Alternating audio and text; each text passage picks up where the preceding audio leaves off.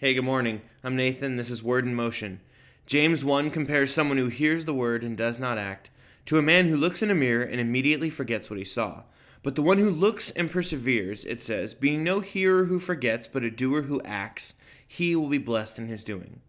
This is a pod for looking in the mirror each day, seeing our imperfect selves, and making one change each day to live and love as God intended. Welcome to episode 16 of Word in Motion. It's Thursday, October 17th. Yesterday we talked about trust, letting God use you where you are. Today is a different kind of trust, or a different kind of faith in God. This is faith that God can and God does change people. To set the stage, while Stephen was being stoned, Acts 7:58 says, "And the witnesses laid down their garments at the feet of a young man named Saul." Acts 8 verse 1 says, Saul approved of his execution. And verse 3, Saul was ravaging the church, entering house after house. He dragged off men and women and committed them to prison. Now, I'm sure many of you are familiar with Acts chapter 9, where Jesus appears to Saul on the road. But I want to put us in the shoes of somebody else. I want to skip ahead and put us in the shoes of Ananias, a disciple in Damascus. And all he knows about Saul is that Saul is ravaging the church, entering house after house, dragging off men and women. Acts chapter 9, starting in verse 10. Now there was a disciple at Damascus named Ananias. And the Lord said to him in a vision, Ananias. And he said, Here I am, Lord. And the Lord said to him, Rise and go to the street called Straight, and at the house of Judas look for a man of Tarsus named Saul, for behold, he is praying. And he has seen a vision of a man named Ananias coming in and lay his hands on him so that he might regain his sight. But Ananias answered, Lord, I have heard from many about this man, how much evil he does to your saints at Jerusalem.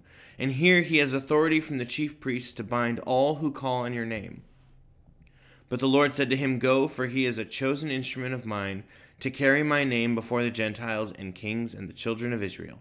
For I will show him how much he must suffer for the sake of my name.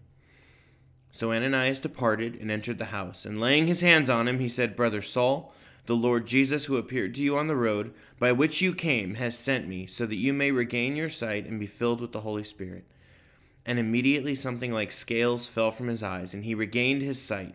Then he rose and was baptized, and taking food he was strengthened. Now there's an old saying, you can't teach an old dog new tricks. Simplified, it basically just means people don't change.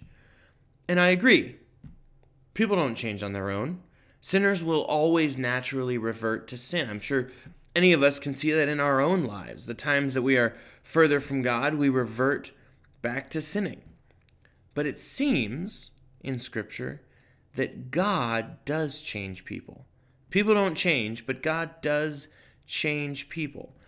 Look back at Zacchaeus, who cheated people out of a fortune. As soon as Jesus came to his house, he was immediately transformed, not only to the point of confessing his sins, not only to the point of saying, I'll never do that again, but he gave back fourfold what he had taken.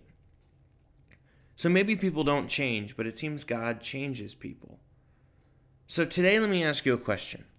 For today, who have you given up on? Maybe there's a family member who needs Jesus, but they're just so cranky. Everyone has a cranky uncle or a miserable nephew or that coworker who frowns all day, kind of take the long way to avoid their office. Two things I've learned about those people.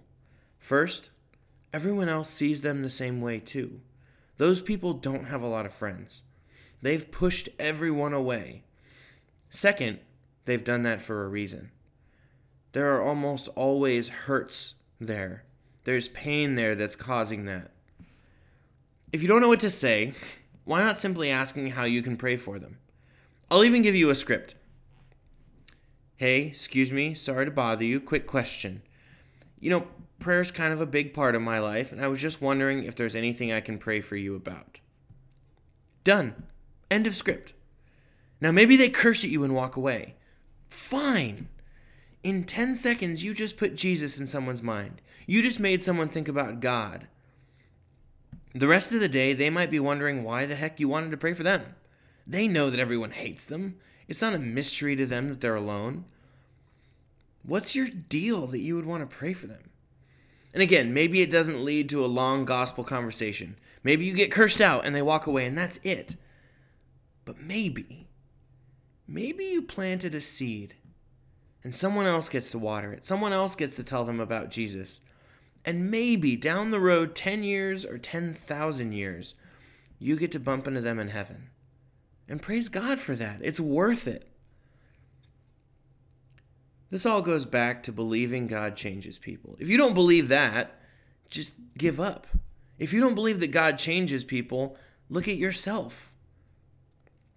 Remember Saul.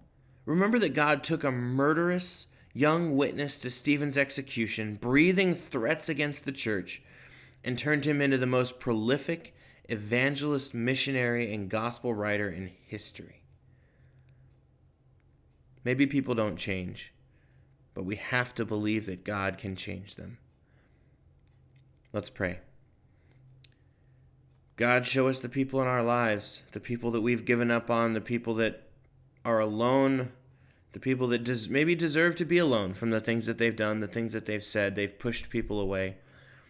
God, give us courage, give us the faith in you to just crack the window, to just approach them and give it a shot and believe that you're going to use the effort whether we get to see the results or not.